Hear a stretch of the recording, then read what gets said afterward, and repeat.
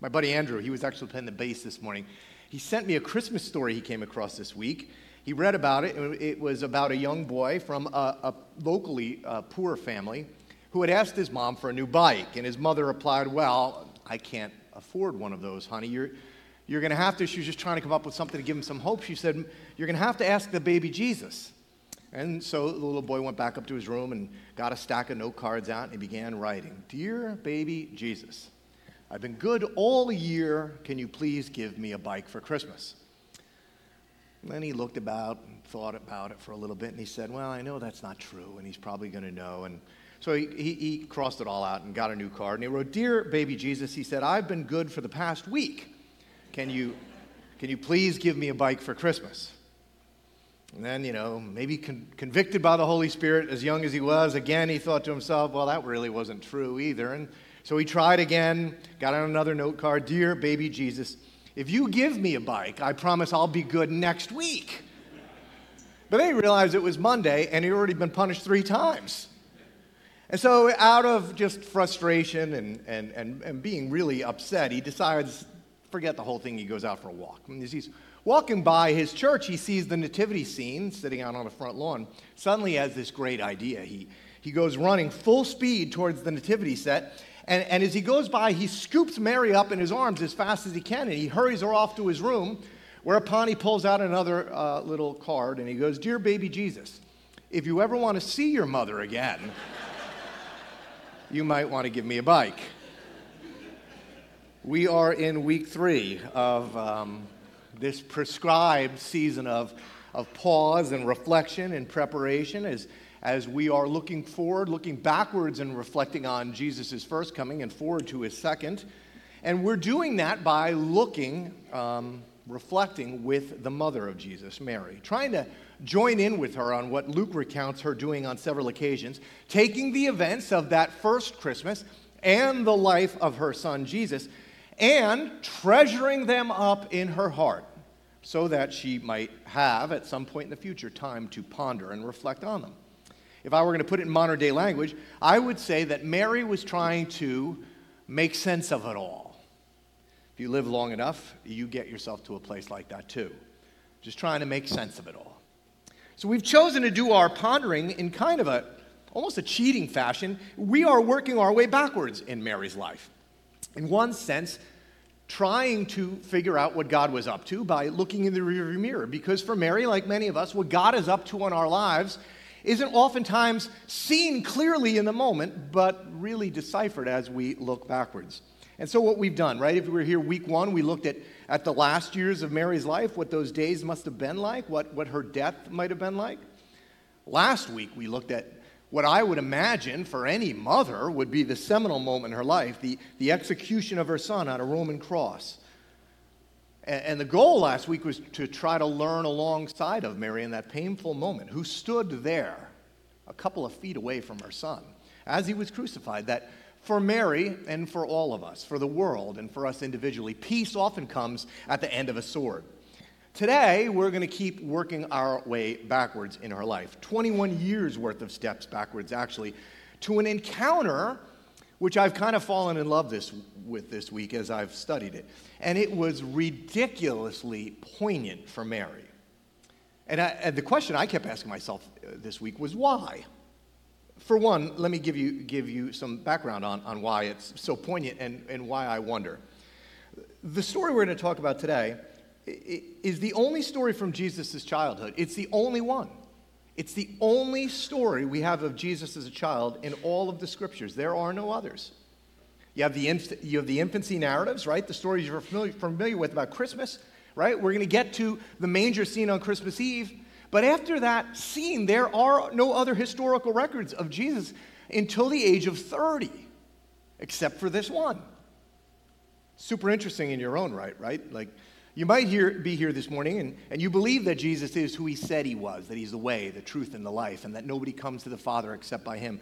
Or maybe you're here, right? Maybe you're somewhere along the spectrum, the continuity of faith, and you're just trying to figure it out a little bit and still asking hard questions. But it doesn't matter where in the pondering venture you are. just about everyone would agree, right, that Jesus was the most important and most influential person to live in the history of the world. We number our calendar by him. And so his words as a child, I mean, actually, these are the first recorded words of the most influential person to ever live. They've got to be of some interest to almost everyone. Another reason I think that this moment that we're going to talk about together was very poignant for Mary is it's the last time in the Gospels that we will read about Joseph being alive. After this, we no longer, if you read the Gospels, hear of him. It's presumed that he died sometime between the time of this story and the beginning of Jesus' public ministry some 18 years later. So all of these things, if you were to ponder and to reflect and to wonder, it would lead you to a singular question. Since this is the only story of Jesus' childhood, why this story? I mean, surely there were lots of others. Why did Mary feel it so important that she would pass this one on to the apostles? And of all the stories that maybe she told Luke when he was interviewing her, right, for this orderly account of Jesus' life that he was writing up, why did Luke go, oh, this is the one that I'm going to put in? Joan and I, for my birthday this year, she bought me one of those boxes that you put all of your memories, your digital memories in. You know, we have memories of our kids back to VHS tapes, and then we have all kinds of other things that came along, these little mini discs and these little mini cassettes and things that, you don't even know how to play them. And so we sent them all in on a box. Seems like about 8 years ago now. We still haven't gotten them back, but hopefully we will be getting them back. But I mean, we have countless hours of video of our children's lives, book after book, right? Stacks of books of photos. Mary passed this along. That's it. So let's dive in. Luke writes, every year Jesus' parents went to Jerusalem for the festival of the Passover. When he was 12 years old, okay, that's how old Jesus is now. When he was 12 years old, they went up to the festival according to custom. Little perspective on the scene, okay? You got to enter the scene. What's going on here is this is an annually required pilgrimage laid out in the book of Exodus, the historical accounts of the people of Israel, that for every male Jew, they were to travel to Jerusalem for Passover. Now, to get there, especially from Nazareth, it was not a quick jaunt. It was likely going to take a week. And when they got there, after being on the road for a week, the crowds were crazy. Now, I tried to modernize this up for you today. This is a little bit like our spring break rituals here in New Jersey, especially parent-teacher conference weeks. We go on a caravan too. Where do we caravan to? The Magic Kingdom, right? We head down in our Dodge Caravan down to the Magic Kingdom. Now, if you've ever been to the Magic Kingdom at that time of year, and I have, there are just in the Magic Kingdom, not in the other parts, just in the Magic Kingdom, 50 to 60,000 people in the Magic Kingdom. Joan and I went in there one time, and we literally could not get on one ride. Disney was still happy to take my $158, but not one ride. When Mary and Joseph pull into Jerusalem, there were 300,000 pilgrims pulling into Jerusalem with them at that moment, and the city itself was swelling to over 2 million. All of them gathering over these days into the temple courts. So to understand what's about to happen, you have to understand the sheer and utter chaos of the event and the surroundings. So, just like us, the Passover pass has expired. For them, Passover ceremonies have wrapped up. Family gets back into the caravan, and they begin the journey home, which is when Luke records that after the festival was over, while his parents were returning home, the boy Jesus stayed behind in Jerusalem, but they were unaware of it. Thinking he was in their company, I thought he was with you. I thought he was with you. Joan and I have had these conversations. Thinking he was in their company, they traveled on for a day. Okay, contemporize this. You hop in the Dodge Caravan and you start heading home. Somewhere around South Carolina, it dawns on one of you that it is more quiet in the back than it should be. And a discussion ensues, right? So they head back. Now, by the time they get back, right, let's do the math on this. It was one day till they figured it out. By the time they get back, it's 2 days since they left Jesus behind in the mayhem. Now, as I said, as a husband who has left a kid behind a time or two, and by the way, I once left a neighbor's kid behind, I can only imagine, true story, I can only imagine the trouble that Joseph is in at this very moment. I thought to myself, perhaps this is why we never hear of Joseph again, actually. Luke goes on, and notice the detail. He says, after 3 days, a couple of things, right? First, he's been missing now for 5 days. I'm not sure how many of us have lost children for 5 days. It's terrifying at 5 minutes, right? This is a human being, Mary. She is a mother that is missing her child for 5 days. At this point, she's likely a young woman in her mid-20s. And I've got to imagine that she is not thinking good thoughts, right? She's assuming it's not going to be okay. Interestingly enough, as I pondered and reflected on this scene this week, right? There was for Mary coming in the days ahead another 3-day waiting period. If she actually were to treasure these moments up in her heart, perhaps this was a precursor for her for another 3-day wait after Jesus, her son, was crucified, where she too would have assumed the worst. Maybe this day, in those days, would give her some hope in that moment. And maybe, as I pondered and reflected the story this week, maybe this repeated 3-day story for Mary, maybe it can remind you and I that in those 3-day waits that come into all of our lives, maybe it would give us the courage to trust and to believe and to hope in the 3-day moments that come for everyone. And so Luke writes that after 3 days, they found him in the temple courts, sitting among the teachers, listening to them and asking them questions. Why does Mary recount this? This is the one memory. Okay, number one, right? Just the story, the situation, right? And years later, after her second 3-day wait, she's now recounting this long after Jesus' death, right? She treasured and ponders these events, and I'm guessing she would want you and I to know about this concept. There's something I learned that after 3 days of waiting and trusting, believing, if you would do it even in the worst of circumstances, you'll be surprised at what waits. But here's why I think reason 2, this story makes it through out of all the other stories. They get to the temple, where Israel's greatest rabbis and teachers hold court among the people. And when they arrive, it is not the chief priest that the people have gathered around to listen, but a 12-year-old boy. The English translation of what Luke wrote in the Greek for what Mary witnessed that day is not the best translation. In English, here's how we read it. Everyone who heard him was amazed at his understanding and answers. First off, did you catch that? The men and the rabbis and the teachers are asking the 12-year-old questions. He's answering the questions, which is kind of funny in a patriarchal society, right? That word there, they were amazed at his understanding.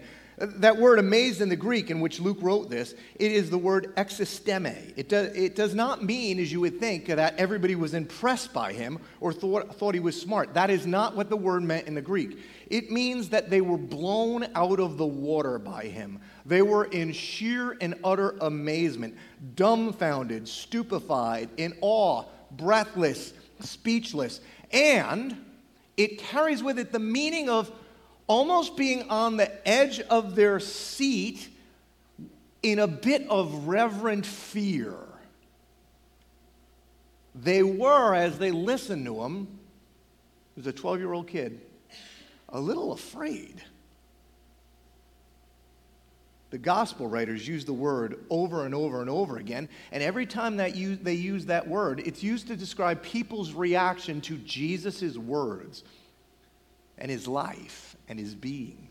I'll give you one other place you see it. Mark uses it in a familiar story of Jesus. There's a storm, the disciples are out on a boat, and all of a sudden they look on the horizon and they see Jesus walking on the water through the storm out to his disciples. And he gets in the boat with them. And Mark writes that when they see him out there, just as you and I would be, they were terrified.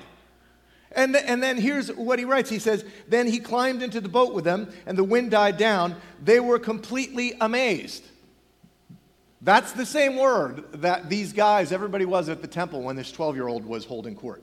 This is what was going on that day. Breathless, awe-inducing, fear-inspiring amazement over the words of this child. And I think it's that kind of, when you understand what the scene was, it's that kind of amazement that led Mary to make sure Luke knew this story. She says, something was happening this day, maybe for the first time, right? We don't know what Mary's life was like with Jesus. We have those stories we talked about last year when they brought Jesus to the temple to present him, and Simeon talks about that sword that was going to pierce her heart, and then we have nothing else. Maybe there were no other signs. Maybe at this point in her life, Mary, look, she's a human being, right? Maybe she's wondering if the events of the first Christmas were just some kind of awful dream or maybe wishful imagination. That day in the temple with that kind of amazement, the story, it's almost like the story picks up again for Mary. After 12 years, she had been doing what every parent does. Diapers and discipline, sleepless nights and sick days, acne in adolescence, that was her life. This day, it became amazement again. And it was that kind of amazement that made her remember it. It made her believe again, I would think. And for me, and maybe for you this Christmas, I think it's that kind of amazement at the words of Jesus that you and I have the tendency, I'll speak for myself, I have the tendency to lose in the familiarity of the Christmas story. That kind of being blown away by it, shock and awe, edge of your seat, borderline fear and trembling, reverence. Maybe we need to rediscover it in order to believe again too, to be shocked out of the ordinariness of our lives. More specifically, here's what I mean. Adam Hamilton, he wrote a book called Not a Silent Night. He sums this moment up so brilliantly. He writes, sadly, some Christians love to celebrate the Christmas story, and then they skip ahead to the crucifixion and the resurrection. All they seem to know about being a Christian is that, quote, Jesus died on the cross for you and me. Yes, Jesus died on the cross for you and me. That there is a great gift of salvation. That's a central part of Jesus' mission. But it is not all he came to do. Jesus came, he was born to show us the way, to teach us truth and invite us to find life. Don't miss this now. Jesus' words astounded and amazed. There was no miracle going on in that moment. It was the power of his words. They had the power once to change history. They still have the power to change lives. The call to live for God and to love others. They call us to be light for the world, to love not only our neighbors, but to love our enemies. Jesus asks us to forgive and to show mercy even to the person, at least deserving of it. He tells us to feed the hungry and clothe the naked and welcome the stranger. His Sermon on the Mount is this reversal of fortune, providing us with a complete new ethic for life. This is why the earliest followers of Jesus were not called Christians. They were called followers of the way. There's a new way to live. I am the way, the truth, and the life. Today, so many of us, right? So many of the things that we take for granted in our Western cultures come out of the things that Jesus taught. He calls people to take up their crosses, to deny themselves and follow him. That to be truly great, that you'd have to be a servant of all. He calls his followers to the way of doing unto others as they would have them do unto you. It's not just that Jesus died to save you from your sins. He lived to show you what it means to be fully human, and we just skip by it all the time. We're not amazed by it anymore. He lived to teach us who God is. He lived to call you to a different way of life.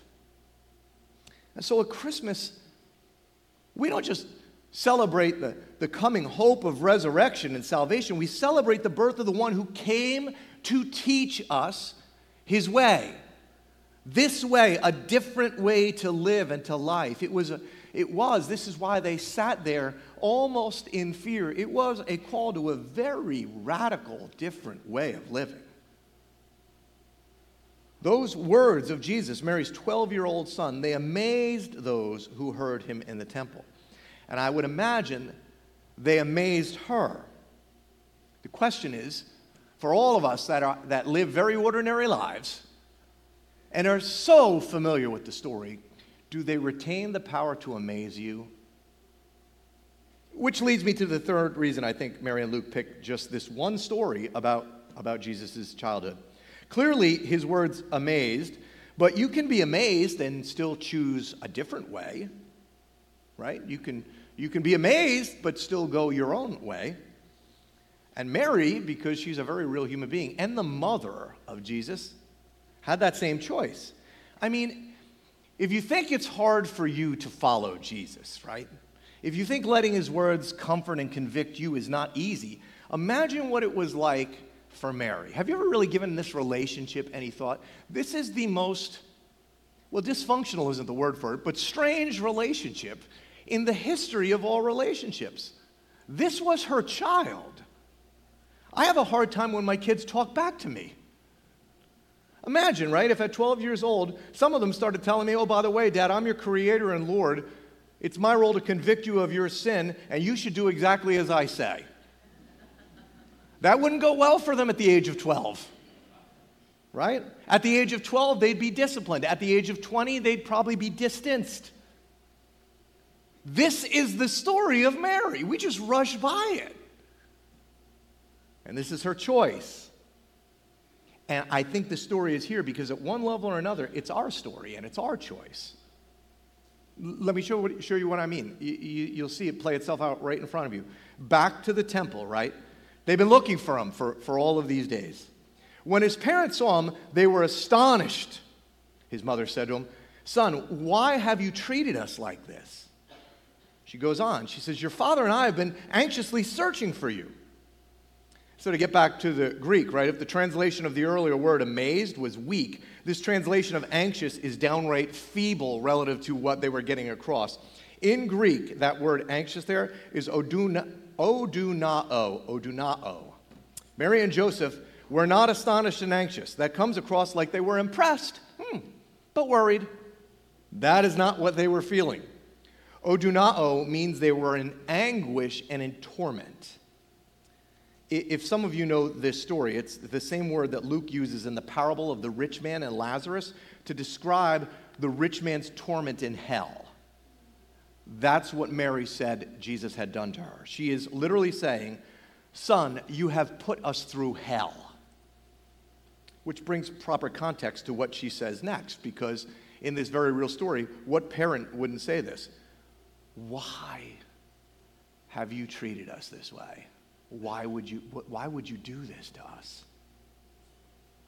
And again, as you get to read the story and understand it more, you begin to see why Mary has it written down. And things are about to get even more provocative. Notice Mary's wording and Jesus' response. Mary says what every parent would say. "Your father and I have been anxiously searching for you." And notice Jesus' response. "Why were you searching for me?" he asked. "Didn't you know I had to be in my Father's house?" This, friends, is a profound moment in the life of Jesus and of Mary, and I would imagine Joseph. Mary says, speaking of Joseph, your father and I, Jesus responds, I think quite purposefully and directly, and for Mary and Joseph, perhaps even a bit off-puttingly, I am in my Father's house. For Mary and Joseph, this is perhaps the first time in all these years that they've seen it this way again. Some theologians believe that this is recorded because it was right here at the age of 12 when Jesus became aware of who he fully was. That God, in a very profound sense, was his father in a way that Joseph was not. It's the first known claim by Jesus in all of the scriptural writings that he is aware that he is different. He's not like every other 12-year-old boy, and he has a special relationship with God that even his mother and father don't enjoy. In fact, this might be interesting for you. Based on the faith tradition from which you come, many churches confirm children in their faith at the age of 12, because this is when Jesus claimed that God was his father at that age. That's how powerful this moment is. Don't rush by it. And so how do you respond to that when your son says something like that to you? It's a dramatic story, and it's all playing itself out in the public square. There are massive crowds watching this all go down. This is why I love what Luke writes. He goes, but they did not understand what he was saying to them.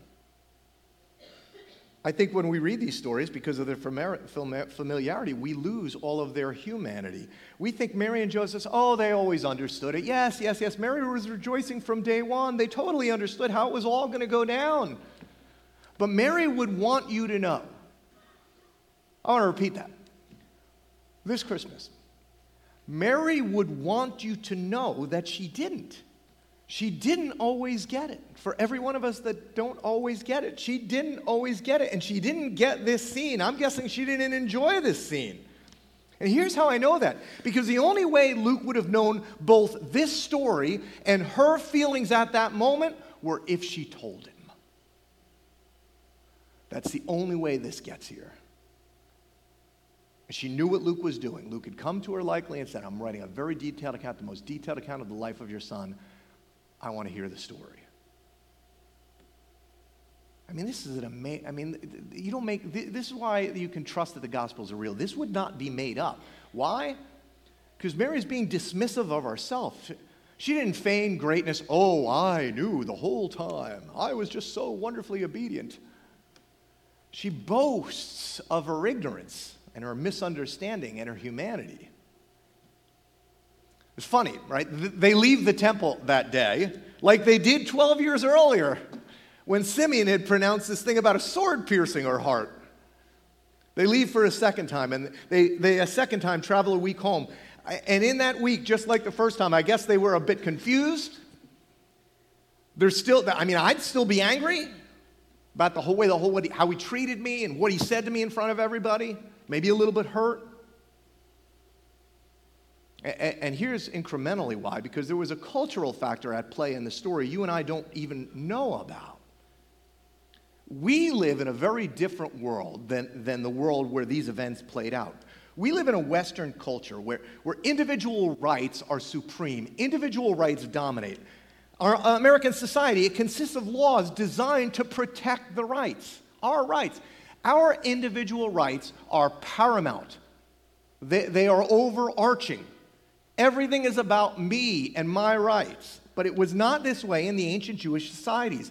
That was a culture of duty and honor. In the West, we ask ourselves all the time, what do I want to do with my life?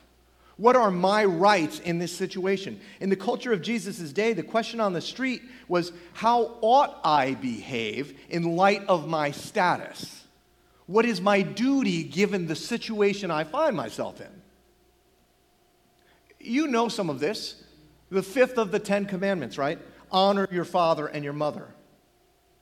What would honoring one's parents mean to Jesus and to Mary and to Joseph? It gets a little confusing, wouldn't it? Because honor in the Judaism of the time was the claim that the parents, Joseph and Mary, it was a claim they had on Jesus to display respect for them in private and public places. As parents love and care for children, so children were to honor them for their love and care. In particular, as sons, including Jesus, matured. He had an expectation, a cultural expectation, right? To treat his parents in a way that neither humiliated nor impoverished them. What's at play here in the temple, when Jesus is 12, is this collision between the first of the 10 commandments, you shall have no other gods before me, and the fifth commandment regarding honor of parents. Because quite publicly, Jesus is prioritizing doing what God wants him to do over what his parents wanted him to do, and he was doing it in public. And I would imagine for Mary and Joseph, painfully so. This is her son. And at this moment, it's becoming incrementally clear in a way that I imagine she is not quite comfortable with yet. This is also her Lord. This is a singular relationship in the history of time. There's no other like it.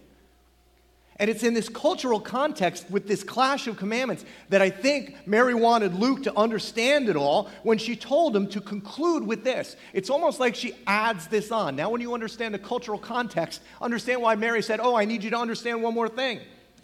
Then, after all this happened, he went down to Nazareth with us, and he was obedient. Interesting, right, how that got added on. It wasn't that Jesus is a disobedient child. Jesus was Mary's honorable son, but Jesus was also her Lord. And being her Lord was the priority. Luke concludes, and here it is again, but his mother treasured all these things in her heart. There it is again. Because at the moment, it's not making a lot of sense. And Jesus grew in wisdom and stature and in favor with God and man. Jesus grew in wisdom. Do you know what that meant? It means Jesus was figuring it out. Mary, too, as she treasured these things up in her heart, Mary is trying to figure it out. I think this day would come back to her as a distinct memory, this clash of commandments and culture. In another similar story, it happened about 20 years after this story. The whole family went to, it was a family wedding apparently, and they went to a wedding in the city of Cana. Another, by the way, a very public event, where Mary would finally come to a defining conclusion about navigating the relationship with Jesus, her son, and Jesus, her Lord. Because Mary would soon discover at that wedding, obeying the first commandment about honoring God above everything else was going to mean for her that she would need to surrender her honor. Quite publicly, in an honor-based society, she would publicly surrender her honor by following her own son, by becoming obedient even to her own child. Some of you know the story. Jesus' mother and his disciples are invited to this wedding at Cana. It was a city just like Nazareth. Nazareth was just a nothing city. On most maps of the day, it's not even included. Cana was just a backwater city too, about 8 miles north of Nazareth. We don't know who was being married that day, but most people believe it was likely somebody in Mary's family, a relative. Now, weddings in the day of Jesus were very different than ours. Fathers, if you think paying for a 4-hour party for your daughter is bad now, a wedding in Jesus' day could go on for up to a week. Day after day after day. Now, I have planned a 4-hour party for my daughter that is married. I know what goes into it. The time and the money, and the money, and the money. Did I mention the money? And so in Cana, it was no different. And what was about to happen is just what would, if you've ever thrown a party, I know pride cometh before the fall, and I know it's a sin, but as the father that's putting this on, you take some pride in what you're doing, right? In the event you're throwing for your daughter. And so I tried to contemporize the story. What happens here is kind of like if you came to my daughter's wedding and the servers came up to your table and said, well, I'm sorry to inform you, but we've run out of the beef and the chicken. For that matter, we've also run out of the fish. But don't worry, we pulled some leftover appetizers down from cocktail hour. If that happened, right, I'd be mortified. It'd be embarrassing. Right? Like, really? This is exactly what's going on at this wedding in Cana. This is a very honor-based society, right? And according to rabbinic records, the groom is under an honor code to provide plenty of food and drink for his guests. Mary detects, this is her family, she detects that they've run out of wine. Why she's concerned, it's not clear, but likely this is her family, and her family's honor is a little bit at risk. And she's kind of got Jesus as a little bit of the ace in the hole, right? And so here's how John records it. On the third day, a wedding took place at Cana in Galilee. Jesus' mother was there, and Jesus and his disciples had also been invited to the wedding. When the wine was gone, Jesus' mother said to him, they don't have any more wine. Mary was doing what mothers do, right? This had the potential for her and her family to have embarrassment written all over it, and she comes to her son with, we don't know what she wanted him to do, right? She doesn't say, and so could you turn water into wine? Could you do a miracle? She just kind of comes to Jesus and goes, I wonder what it'd be like to have some more wine here. She comes with an expectation. She's his mother, that he's going to do something that'll do anything, right? Honor's at stake. We don't know what she expected from Jesus other than because she's his mother, that when in asking him to do this, he has some obligation to do something. And Jesus responds in an interesting way. He goes, "Woman, why do you involve me?" In other words, mother, which the word in Greek here translated as woman can mean. If you remember when Jesus is on the cross, that's what the word he uses to show Mary that John will be taking care of him. Woman, this is your son. But it is a bit distancing. Why, woman, why are you involving me in your plans? One scholar I read this week said Jesus was responding with, quote, "a polite request to refrain from interference and to leave the whole matter to him." It's almost as if Mary is, or Jesus is saying, "Mom, I know you have plans and worries about this, and as my mother, I know I owe you the honor of following those, but," he goes on, "my hour has not yet come." In the Gospel of John, guys, whenever Jesus uses the word "my hour," and he does it often, he's talking about being glorified by being crucified. Mary didn't have those plans for Jesus. She had other plans. But Jesus knew it. And he also knew that his Father had plans for him. And in that moment, like that moment 20 years earlier in the temple, Jesus was making a very public declaration that I will not be following your plans, I will be following my Father's. In a very real sense, Jesus was elevating his ways over her ways, his understanding over her understanding, his will over hers. Jesus was teaching his mom what he would go on to teach his disciples. What I believe Mary hopes he teaches us. That she would want us to understand. This is why she told these stories, as embarrassing culturally as they might have been to her. Jesus would explain it to his disciples this way. The Jewish leaders were trying to kill him, that's the quote, because he was calling God his Father and equating himself with God. And so Jesus says to them, "Very truly, I tell you, the Son can do nothing by himself. He can only do what he sees his Father doing, because whatever the Father does, the Son also does. For the Father loves the Son and shows him all he does. Yes, and he will show him even greater works than these, so that you will be amazed. For just as the Father raises the dead and gives them life, even so the Son gives life to whom he is pleased to give it. Moreover, the Father judges no one, but he has entrusted all judgment now to the Son, that all may honor the Son, just as they honor the Father. Whoever does not honor the Son does not honor the Father who sent him." What Jesus was explaining to his followers then and to his mother at the wedding was, I know you have plans for me. I know you have things that you want me to do for you, but you have to understand, I only do one thing. I only do. Could do whatever I want, but I only do what my Father tells me to do. And to us, even more amazingly, to his mother, he says, "So honor me as you would God."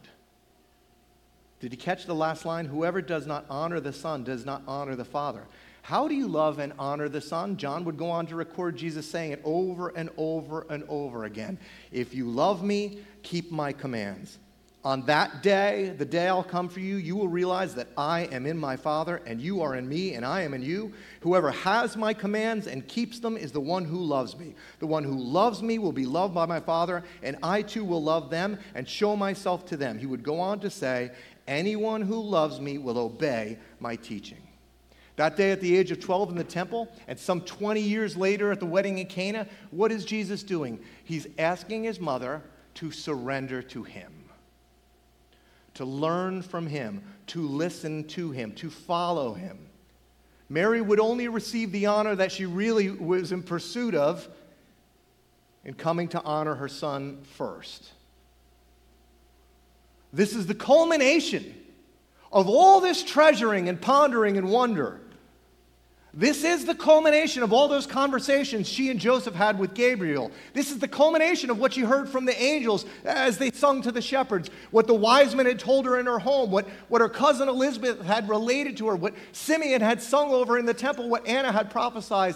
And it was at this moment, I believe at least, that Mary admitted she didn't get it at the temple when she was 12. Remember, she didn't get it. But it was at this moment at the wedding when Jesus directly confronts her. Mary has a choice to make. Her honor as the parent or his as her Lord. And if you think it's hard to make Jesus your Lord, put yourself in the position of Mary, his mother, in a public place. And I have never understood, until I understood this story at this level, I have never understood how powerful Mary's words in response to Jesus' claim to her were. Do you know what she said next? His mother said to the servants, "Do whatever he tells you." Do whatever he tells you. Ridiculously powerful words of surrender and of honor and privilege and power and rights surrendered to her son. She yields to him in this moment, maybe for the first moment in full understanding as her Lord. It took Mary 30 years to get to this place. Had she had a mental accedance to the story of Jesus? Of course she did. She was there at the manger. She understood a lot of it. But that day at Cana, in the wedding, publicly, she got it. It went into her heart. She yielded her way and her life and her heart to her son turned her king. Friends, that's the story of Christmas. Amen. And so how about you? I kept asking myself this week, how about me? Are you, as I'm often guilty of, right? Have you rushed from the story of the manger to the story of the cross and left out the words of Jesus that left everybody in fearful amazement? Do you know the story but not that way? Do you demand, even in light of Jesus' claims, to still do it your way? I know he has his way, but I have my way. And if I could just get him to do what I want. The wedding story at Cana is so powerful. There is enough in that story for a sermon series, but I'll close with this last thought. Here's Mary's response. Do whatever he tells you. When she said it, it unlocked the door to Jesus' first miracle. Do not minimize Mary's role in Jesus' first miracle. She directed the servants to do what he told them to do. She directed the servants to obey Jesus. And he would go on to convert 6 30-gallon jars of water into the best wine served at the wedding. The groom and his family were spared the shame and the embarrassment, and Jesus revealed his glory. In fact, John actually doesn't call this a miracle, he calls it a sign. He says, this is a sign. It's what the angel said to the shepherds. This will be a sign unto you. Something that you should reflect on and treasure and ponder and contemplate. And that sign was triggered when Mary said, the miracle was triggered when Mary said, do whatever he tells you to do. One writer summed it up this way. The sign was what was triggered when Mary said, do whatever he tells you. We forget her role here. Jesus did not perform the miracle become sign, the water become wine, until Mary directed the servants to do whatever Jesus said. Mary meddled in Jesus' business. Jesus revealed to her that he did only what the Father told him to do and only when the Father wanted it done. And Mary chose to trust the words of her son. And by trusting Jesus, she unlocked the doors to a mighty miracle. But Mary first had to surrender her own honor to her own son. And this Christmas, this sign echoes across the centuries. When you ponder it this week, ask yourself, what miracle might be triggered in your life if you would surrender to her son too? If you would surrender to her son too. Let's stand and close in song.